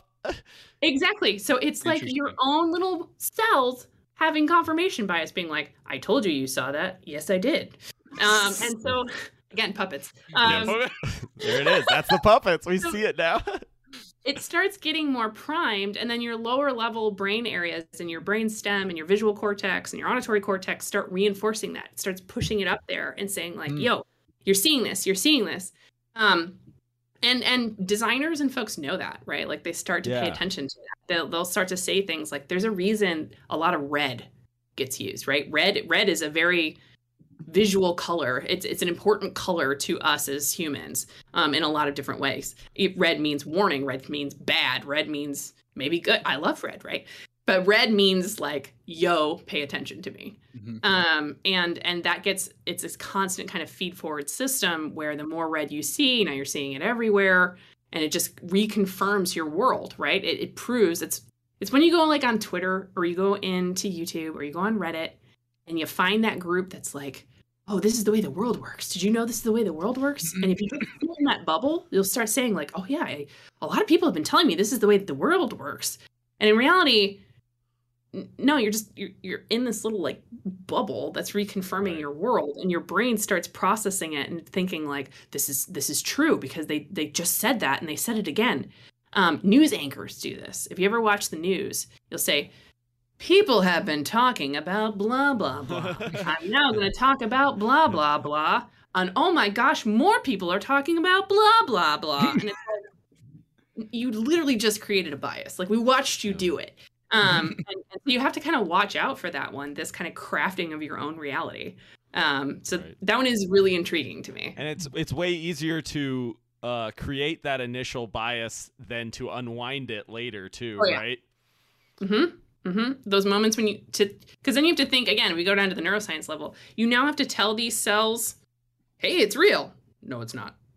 Right. And every time it fires, you have to be like, no, it's not, until it eventually, right? They have to separate. That signal has to be weakened. And so you have to find other ways of doing it. And that's why it is important to check yourself, to constantly go in and like, hey, was I growing up in a system that reinforced this?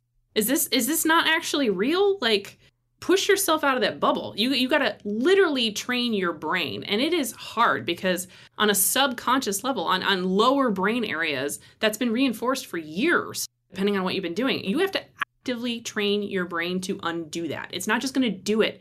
You know, imagine if like tomorrow you had to learn how to walk a new way. Right? Like just tomorrow, hey, by the way, from now on, your feet can't come off the floor. Good luck with that. Like, you'd have to train your brain for a really long time to not do that anymore. Yeah. And that's the same thing with biases. So now the hard question that we would ask, now that we understand this bias, is how, with knowledge of this bias, could we use that in game design to create a more positive experience for a player, knowing that the brain has a tendency to do this thing? Like, from my perspective, it feels like a cheat code, right? Like, we know if the brain does this, that we can sort of leverage that shortcoming to help communicate, elements of the game. Like you said, it maybe helps, like using the color red. If we make bad guys red, sure, we can lean into the fact that maybe the brain's going to reinforce the connection between red and bad guys. You know what I mean? Where in the real world, we may not want to create that, connection because not everyone who wears red's bad guys. You can lean on it for teaching, right? You can lean on that idea of kind of going through, or you can use it to delight people. And delighting people is when you throw a wrench into the confirmation bias and you suddenly introduce a new concept. Like, oh, red equal bad guy, except on this super cute heart character who's adorable. And those moments can offer that kind of like, wait, what? Moment in a game. So sometimes you can play on that. You can play on that bias as long as it works well with the game and it's not, overly punishing. Right. Sometimes it can lead you down this path of like, oh, I did not see that coming, or oh, that's interesting, or oh, that's new. You can use it to your advantage of like, here's the pattern, here's the pattern, here's the pattern. Just kidding. And take it a different way. Sometimes that offers a new fun insight. Right. Force like a little bit of cognitive dissonance on them, right? Yeah. Right. I think there's an element of that to playing as the Arbiter in Halo 2, personally, because you had like established these guys are the bad guys, whatever. And when I don't know, it was unexpected to me when I played it for the first time. It's like, oh, I'm the bad guys now, and he's like kind of awesome. It's novel and it feels weird and you're kind of like, what is going on? Because you're undoing that like little pattern. You're introducing something new to it. Yeah, no, I agree. It was that's I hadn't thought about that. The delighting.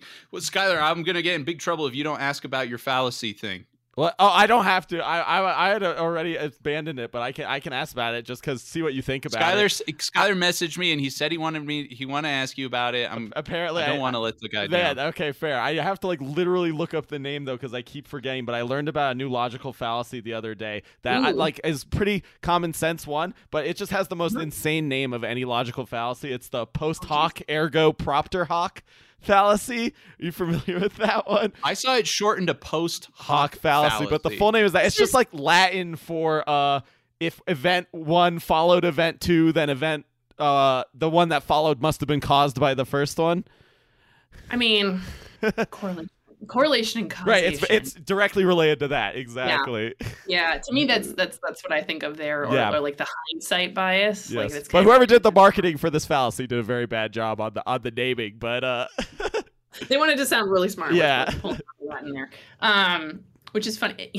Random tangent. I studied Latin in undergrad, and Latin sounds really cool until you sit down and you actually listen to what it's saying. And it's like a very basic language sometimes. But it was great for study because I was doing anatomy. I was pre-med at the time. And so learning Latin was like a cheat code because I didn't have to memorize a bunch of like the medical charts. You could be like foramen magnum means big hole. Like I didn't have to learn like what that is. It's the the hole in the back of your skull. I could learn it, or I could just be like the big hole. Much easier. The thing with hindsight bias is again, it is, to me it feels almost related to confirmation bias. Is me being like, oh yes, I saw that pattern. Yes, I knew that was happening because I did this. And in reality, you're like, no, you didn't. You didn't know. You didn't know that. Or people will go back and kind of we are pattern seekers, right? Like that's the thing that makes us human, is we're obsessed with patterns. We put them this way or that way. We're communicating. This is us sharing a pattern. You know what I'm saying because we've learned language. We've learned a pattern. And so trying to pull patterns out of stuff that aren't patterns is something we do all the time. We do it constantly. We'll look and be like, that went up and that went up, so clearly they're related. You're like, well, not really. Like, there's tons of reasons why like two things go up. Like, there's some crazy charts out there that I can't remember exactly what it was, but it was something like cheese consumption and car accidents. Like, oh my God, we're dying from cheese. And it's not. It's just a interesting coincidence. Right. Yeah. Well, there's like the classic simple example of this fallacy is like, everyone is drinking water and they're all dying, so drinking water, and they eventually die, so drinking water is the reason everyone dies. Right. Well, and I'm just thinking, in the Halo community, how many times does the community sort of as a hive mind seem to create this like conclusion like this, right? Where it's like, oh, Halo 5, this happened because whatever, and the community sort of runs with it. Like, and it almost gets established as the community has come to a consensus that the reason why this particular map was bad, or why this particular whatever is this, you know, and you as a studio, you're like, well, I guess we're going to have to just work with this because, how do you unwind it? Yeah, you're talking about like just for yourself, how difficult it is. Like, how do you unwind a bias, especially given all like the challenges where like you can't really talk about everything you do, NDAs and stuff. So anyway, that was a side note, but I feel for the community. Yeah, bias is real. Okay, you want to ask your new one, the new question? So now this is the wrap up fun. Let's do it, Jesse. So if you had to start your career over, okay, you are not allowed to choose the same profession. Okay, what profession would you choose? What would you go to school for? What path would you go? Oh, God. So here's the thing. I think it's a fallacy. Let's do this. I think it's a fallacy that you can only have one career. Because that's true. Like, I have studied something different or did something different like every 3 to 4 years. Right? So like it's hard for me to pick just one thing because I know that I wouldn't stick to just one thing that long. So if anything, it would be, I need a space where I can like an area of, right. Yeah. But like again, going back to that like Miss Frizzle thing, I think being a museum curator would be like dope. I would have so much fun because like museum curation, it's learning things. It's celebrating that in a space that's fun and safe and nice for other people to come together as a group. There's a ton of design that goes into museum curation. You know, it's not just you can't just be like, yo, I found a bird. Look at this bird, right? Yeah. Like, no, there's lighting, and is the text at the right level, and are you conveying information that's interesting that people want to even like learn about? What do you want them to take away from looking at that thing? Do you care about conservation? Do you care about telling a future story? Like, there's so much beauty in that. Like, I really wish there was more of those spaces where you had this creative environment that you could immerse yourself in that isn't just digital, that is an actual physical place that you can go and connect as a human, a living, breathing human, and learn. So I think there's a part of me that's like, ooh, you know, that would be really fun. Be really cool.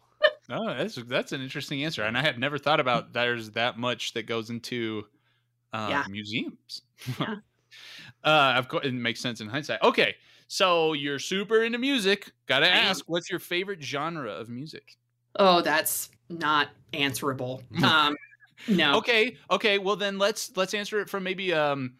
in a contextual kind of way. If you are at work and you're just killing it, you are preparing this video that you're going to make, you know, this talk you're going to give, this puppet show you're about to present, Sure. and you want to listen to music while you do it, what do you go for? God, again, this is really hard. Like, and I don't mean to be that person, but I really am that person. It's like, so first of all, do you know what Frisian is? You guys heard of Frisian? No. Okay. Is that? So Frisian, do you know what ASMR is? Yes. Okay. ASMR, it's a real thing. Your brain gets like tinglies, excited when you hear certain sounds, right? Frisian is related to that.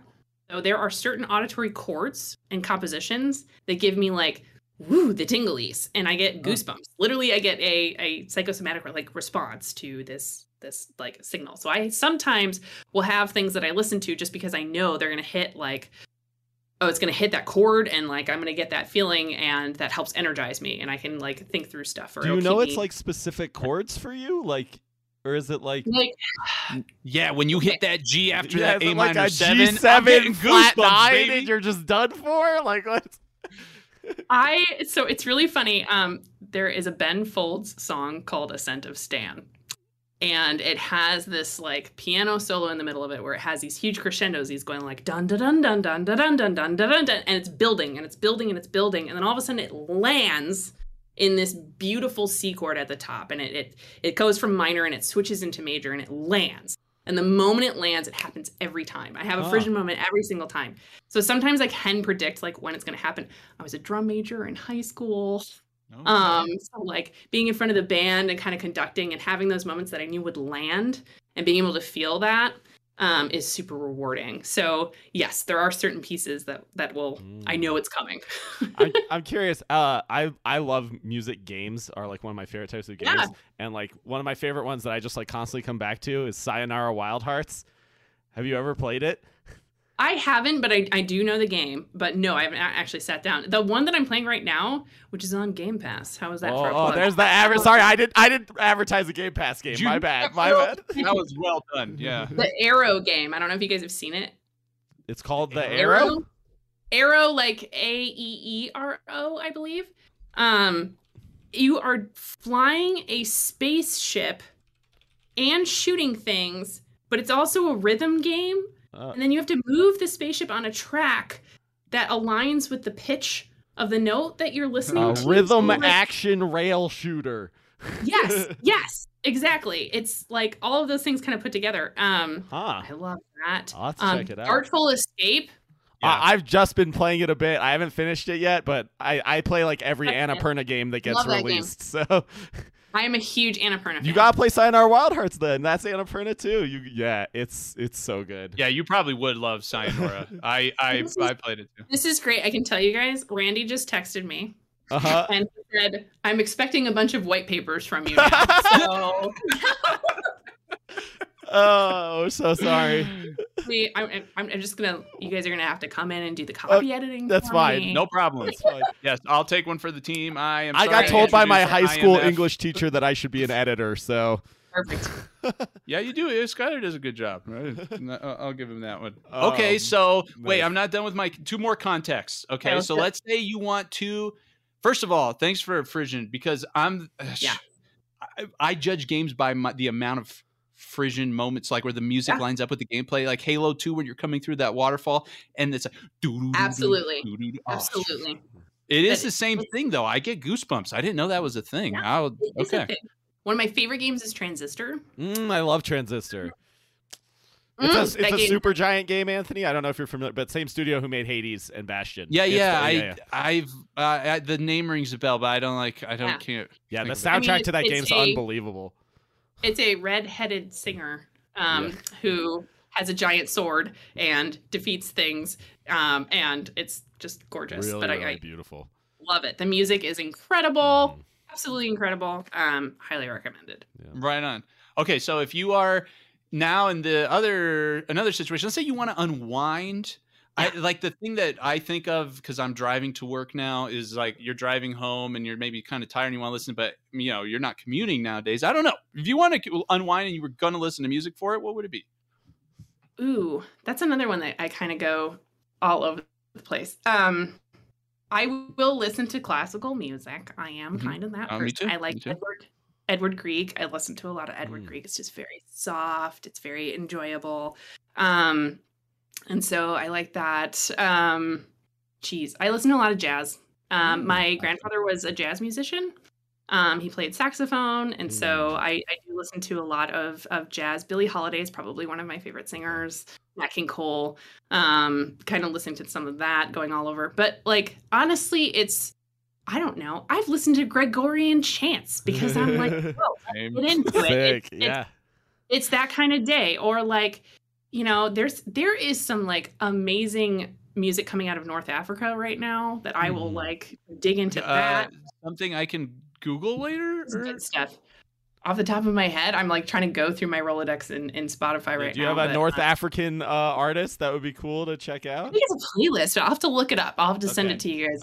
I would love to see it too. I legitimately would be interested. Yeah, I play jazz saxophone as well, actually. So that's nice.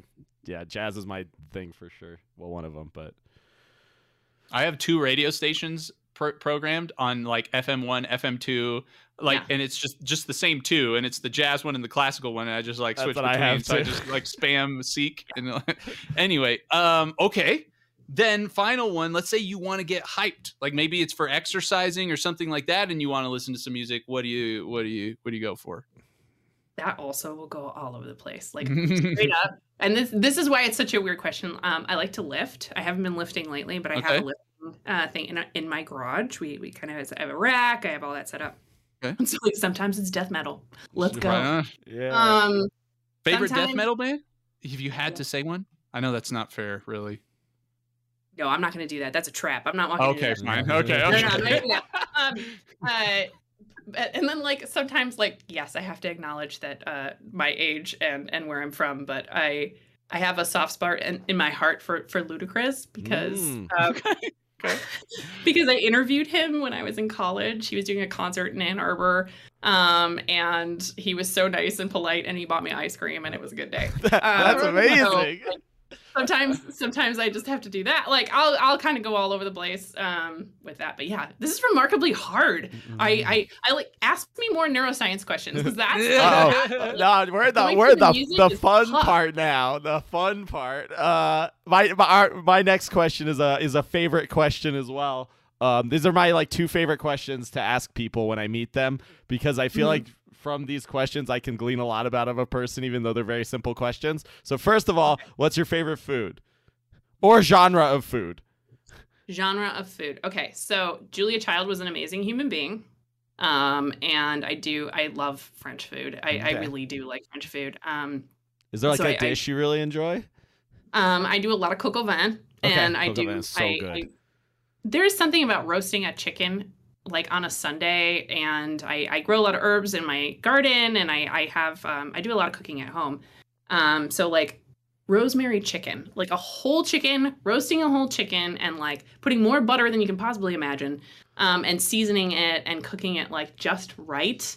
There's something just very familial and warm about that, and I love that a lot. So yeah, I do a lot of French cooking. Awesome. And I love it. I'll tell you, last time I was at Anthony's house, his wife made us a roast like whole chicken dish. That was amazing. True, it was so good. So my wife's been super into macarons. And she's killing them too. Oh yeah, you brought some to work. They were good. Yeah. Okay, next question. And you sort of alluded to one that might be an option for this, but we'll see. Your favorite animal? I mean, this is tough because it's between two. That's fine. My list is like 4. So everyone who knows me knows it's between these two. I really like foxes. Okay. Red have something to do with it, I'm assuming. Yes. So I had a fox oboe when I was a student for oboe. Renard oboe. I used to grow up. I'm from New York, but not like the cool part of New York. The like other city, Buffalo. What? Oh, my dad's from Buffalo. Dude, everyone knows like one person from Buffalo, and they all talk like me. Yeah, we're big talkers. I grew up in like it's a really interesting place. It's called a tiny little town called Gowanda, which is in Zorro Valley. So it's like this giant valley, gorgeous waterfalls, all this stuff that's kind of around. But there was a fox that was in our backyard all the time. That would come and visit. And so I love foxes. And then bats. I love bats.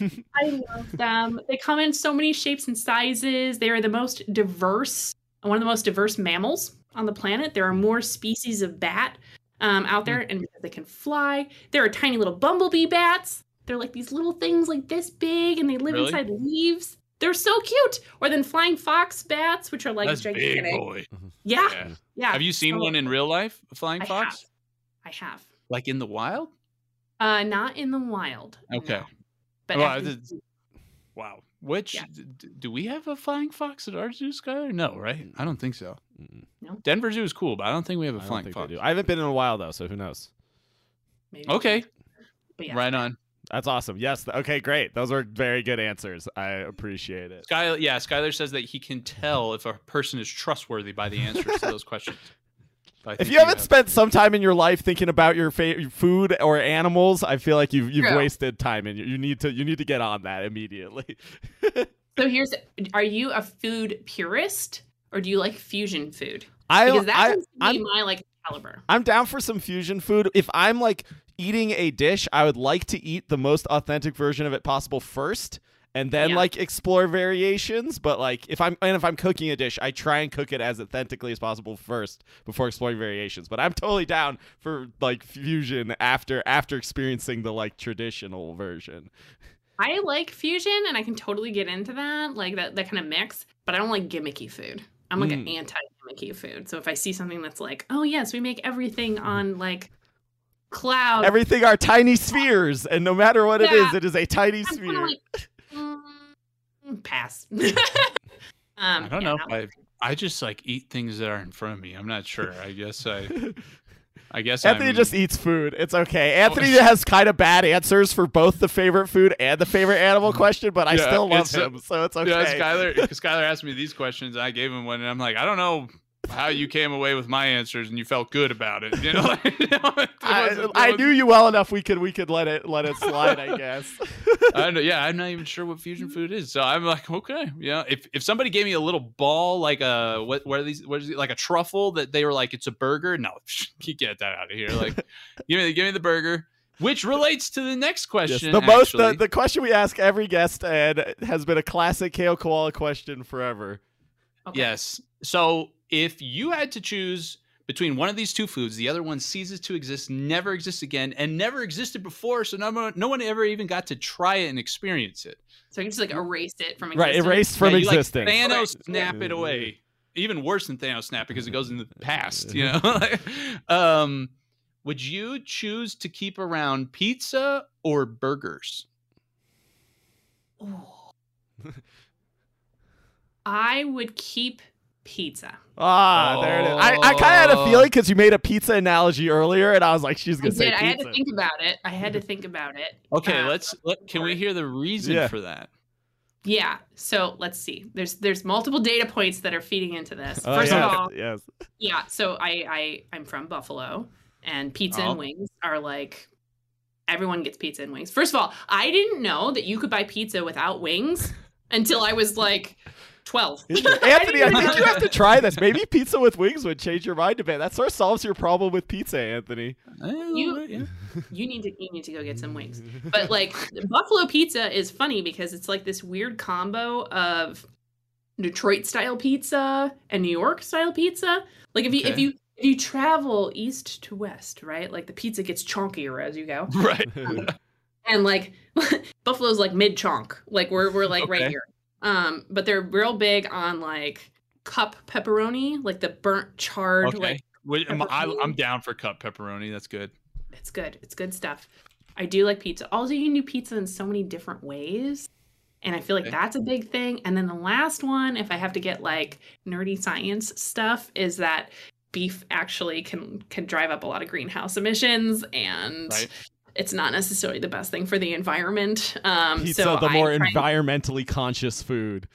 It kind of is in some weird way. And I care about that kind of stuff. You know, I care about. I mean, it still does require some of the cattle industry, right, to make the cheese, but definitely less bad because you prevent the slaughtering. But you can make all sorts of different kinds of cheese, That's right? true. Like there's different options. So I think if I had to go through, I'd be like, pizza's where it's at. That's a good thorough answer. It does, though, for what it's worth. If you're interested in our answer so far data set, the people who choose pizza are very often from the eastern part of the country. Yes. I believe that. Yeah. I can tell you right now. Look, I love Seattle. I love living here. The pizza sucks in Seattle. Oh yeah, the pizza scene, guys. It's could use some work. Okay. Yeah. Like I'll go and there's some places and I'm like, first of all, I'll get sticker shock because I'll go someplace and they're like, oh yes, it's going to be $19.99 for this pizza, and I'm like, what? $20 for a pizza? Like coming from Buffalo, like that would be like, and it doesn't come with wings. Why are you wasting my time? And I like weird stuff on my pizza. Don't get me wrong, but I don't think it should cost that much. Kind of going back and forth, but yeah, I there's not as great of pizza. I'm used to like going to like, you know, it was always some like, I'm trying to think of a name of a pizza place that I used to go to in Buffalo. It was always some Italian name that you'd go and pick up like a box. And again, half the box is wings and half the box is pizza. And it was delicious. I might have a different opinion if I grew up with pizza. Go to Buffalo. Go get yeah. We next time we take a trip to the East Coast, we're definitely going to be giving Anthony a lot of pizza to see if we can change his mind. I mean, when we went to New York, my sister-in-law took us to some like local pizza places. And that's why I say, like, based off of my experience there, you know, here in Colorado, I mean, what do we have? We have like some of the hipsters guys now are doing these like which super is like their own ones. classic Oh, one. that's true. We have Bojo, which is a chunkier one, to your point. Very like, chunky. Got dip Chunky? your crust in honey kind of thing, whatever. Wait, what? Yeah, that's like their invention is like they make this like thick like crust that you're supposed to like dip in honey. Honey?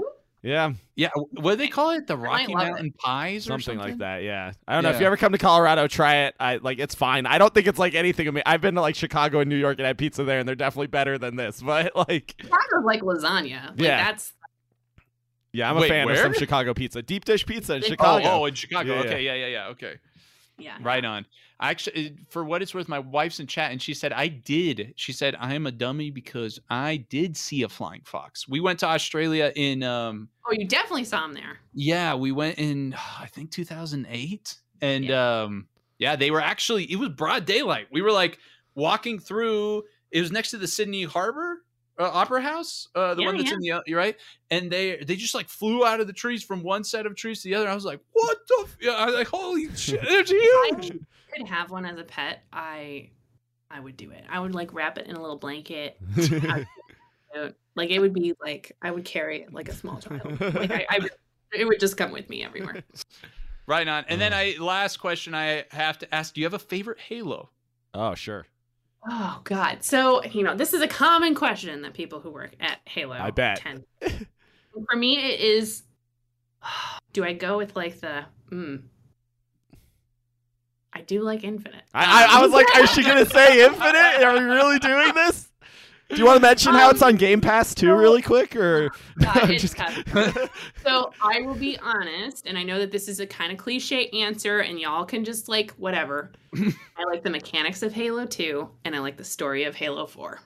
Right on. So, I know that that's a common one. I know lots of folks do it. Halo 2 with that dual wielding and just the way that they introduce the mechanics and the way that like the whole flow goes through. Love that game. But Halo 4, the storytelling, and I loved that approach, and there's a lot of like really like deep emotional thought that I think like went into some of the narrative there, and I really like that too. And I like to play both kinds of games, right? Like I like playing games that have really tight mechanics and kind of explore that, but I also like games that have, you know, What Remains of Edith Finch. Like I loved that game. And that's so one of my like, favorite games of all time, by the way. So good. Yes. It's so good. Okay, right on. No, I know the community for a while gave Halo 4 kind of a bad rap because it was kind of a deviation in some ways from previous installments, whatever. I've loved every Halo for different reasons. Like, I didn't necessarily love the 5's narrative that much, but I loved the multiplayer. 4, I loved its narrative. I actually had a lot of fun in the multiplayer. Didn't necessarily like the competitive play, which I like to do too. So it's like, you know, it's a mix between all of them. But anyway, very, very cool answers. Who's your favorite character in Halo? Ooh. This is the surprise Halo Halo number 2 section of the podcast. If it's an extended lore person too, you know, from the Joe Staten book. Anthony reads the books, just so you know. He's in. He's got the book lore.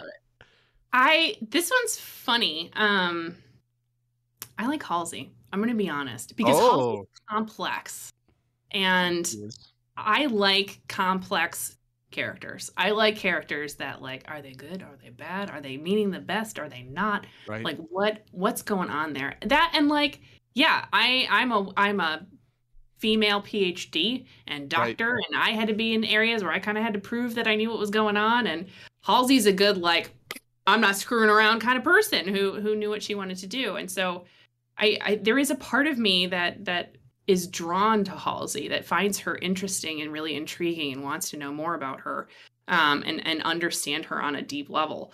So yeah, I think awesome. That is an awesome answer. That's a very cool answer. Yeah, Skylar. I'll have to give Skylar the lowdown. Halsey's she hasn't been super explored in the games yet. I'm like, but in she's hard to explore in a game because she's so deep, and you kind of almost have to make the whole game about Halsey in a way. I feel like she's to do tied to everything though, right? Yeah. Like no, she touches interwoven into like almost anything, and so it's funny because even when she's not featured, she's still present. Like she's still there, right? Like you can't look at Cortana and not think of Halsey, right? And so it is that interesting dynamic and character. The dynamic of the whole, like, was the Spartan 2 like the right thing to do, the kidnapping of kids or thing? I think that's like the whole like universe of the Spartan 2s, like kind of sort of accepting their role in like that's such an interesting thread that I like, you know, reading about in the books, whatever. Anyway, awesome answer.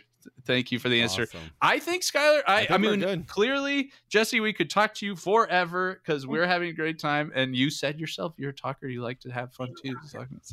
But we will wrap it up here. Jesse, if people want to follow you, get some more info, where can they find you?